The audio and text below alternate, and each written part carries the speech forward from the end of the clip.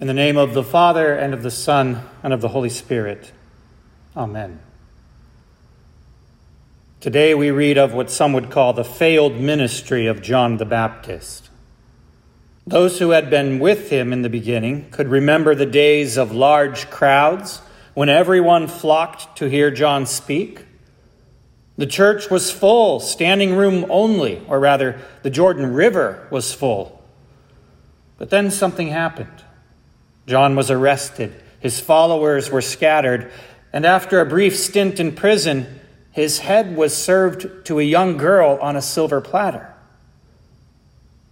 It's not a pretty picture, yet it's in your Bible. An ignoble end to a career that started out with so much potential and promise. John had charisma. He had style. He could bring in the crowds. But then he threw it all away. Why? Because he couldn't mind his own business, it would seem, and felt compelled to meddle in the private affairs of Herod the king. What a tragic and needless waste.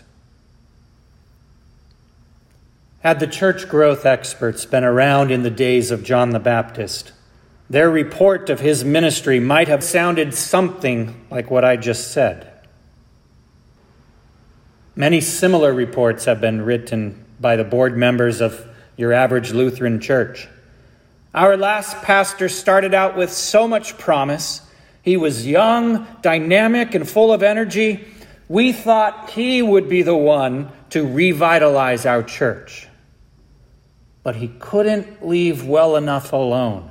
He just had to tell the head elder's daughter, "You cannot live with your boyfriend and then come to the communion rail."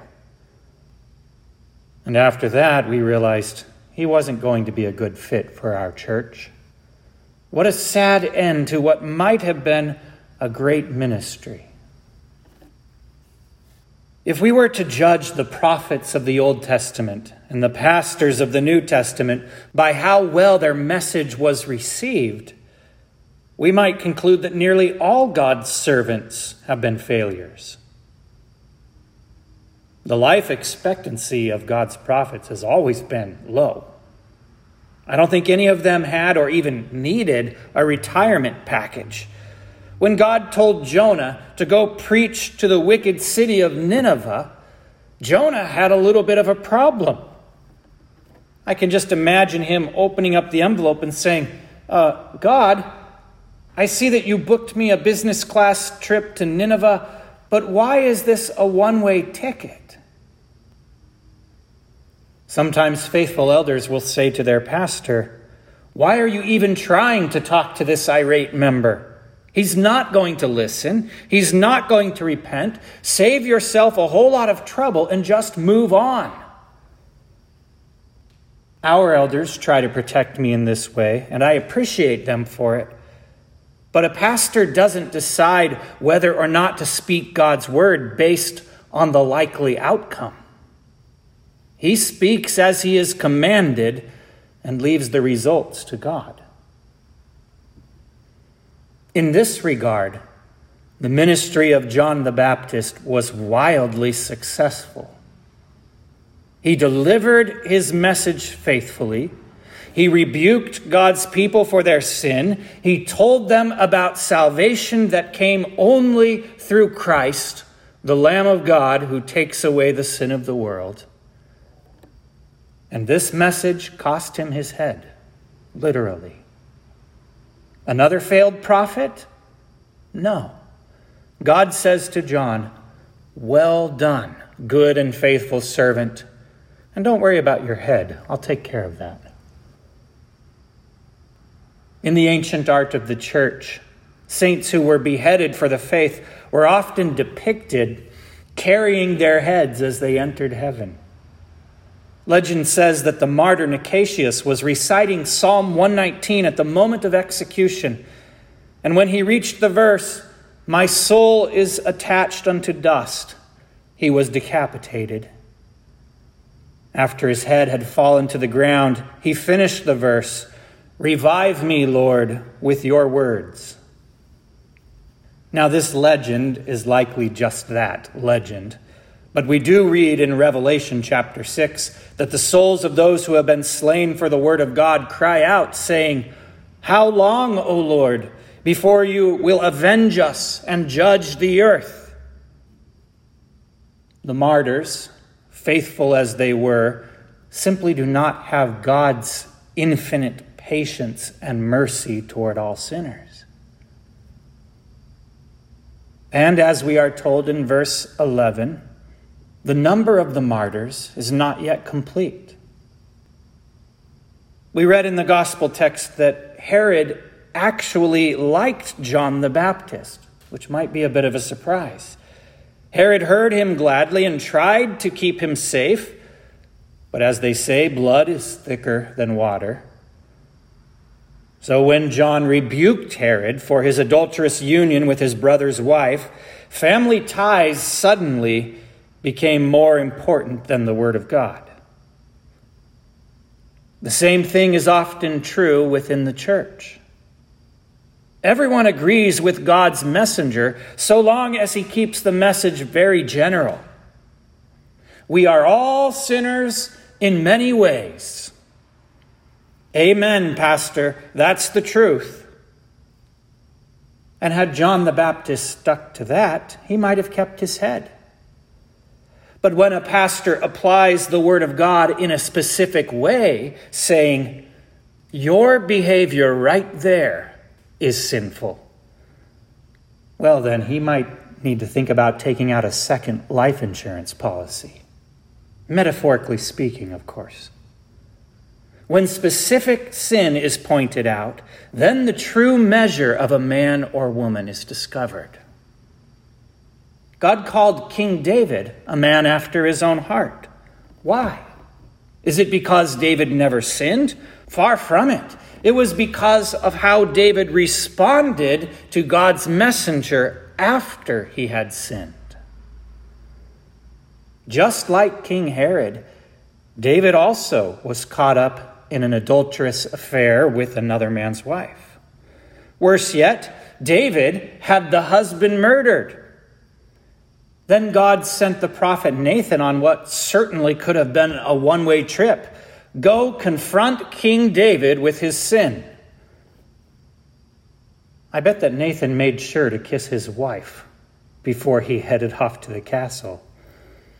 David was in many ways similar to Herod. Both men were kings. Both were caught up in adultery. They each had soldiers, dungeons, and executioners at their command. And God sent his messenger to both men. But David's response was utterly unlike that of King Herod. "I have sinned against the Lord. Create in me a clean heart, O God, and renew a right spirit within me." This is the prayer of a Christian. Here is a man after God's own heart. So which one of these two kings are you? You might not know if you've never been called to account by God's messenger. Remember, everyone loves the prophet until he begins to apply the word of God to the specific situations of specific people. Then suddenly, it's time to dust off the silver platter. There didn't appear to be any big difference between King David and King Herod until after the prophet delivered his message. Then it became clear who was a man after God's own heart. In the 3 years that I have served as your pastor, I have on many occasions been required to go to a person privately and say, "What you are doing is wrong. Turn from your sin and receive the forgiveness of Christ. Forgiveness full and free without measure." And I have witnessed both the response of King David and King Herod.